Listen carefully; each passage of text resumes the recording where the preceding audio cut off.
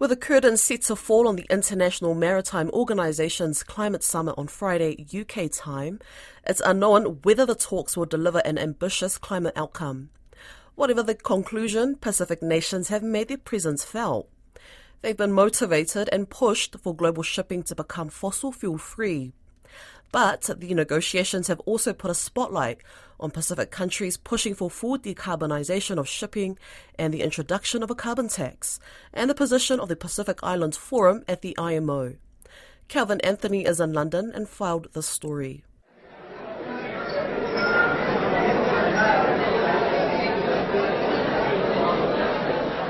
This is the sound of delegates trying to decide the best way to align global shipping with the Paris Agreement temperature goal of 1.5 degrees. IMO Secretary General Kit Lim says the 80th session of the Marine Environment Protection Committee, or MEPC, is the organization's response to the global climate crisis. His message is backed up by the UN chief Antonio Guterres. Humanity is in dangerous waters on climate, but the decisions you take over the coming days could help us chart a safer course.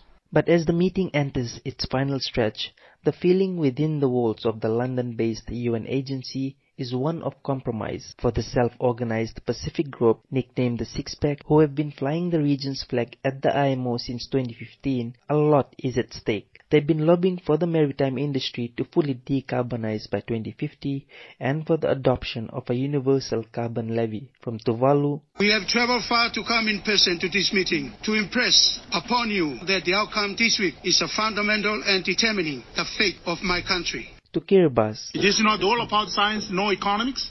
It's all about the very survival of our planet and people. It is time to walk the talk. Vanuatu. Ignoring climate change impacts on the most vulnerable is not an option. States are going to have to live up to their responsibilities and international organizations up to their mandated obligations. And the Marshall Islands. We can choose to act decisively to set a hard 1.5 commensurate agenda, or we can choose to kick the can. We, the smallest and most vulnerable nations in the world, have chosen not to kick the can. The Six-Pack's position is clear. They want a just and equitable transition that leaves no country behind. It means adopting technical and economic measures, a difficult but necessary step to set shipping on a better, cleaner path. It also means setting science-based targets to start reducing greenhouse gas emissions starting as soon as 2030. Marshall Islands Special Envoy to the IMO, Alban Ishoda, says targets are meaningless without the right action. We need the right measures to get us there. If the IMO does not act to put effective measures in place, we will see the continued development of a patchwork of inequitable regional mechanisms favoring the largest shipping and trading nations at the expenses of the countries like mine. The right measures, according to the Six-Pack group, isn't net zero,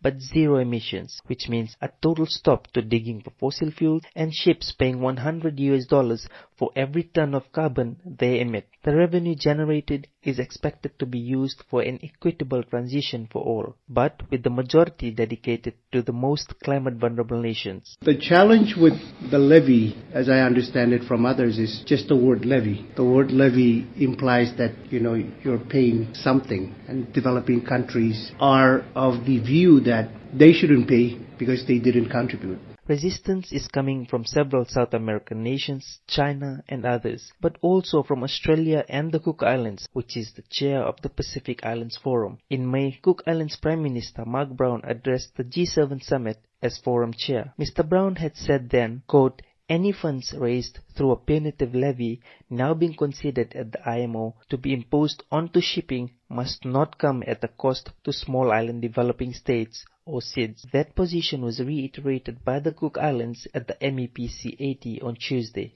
The imposition of an economic measure on shipping, such as the punitive levy currently under consideration here at the IMO, must not come at a cost to the SIDS. It's a view completely opposite to that of the Six-Pack.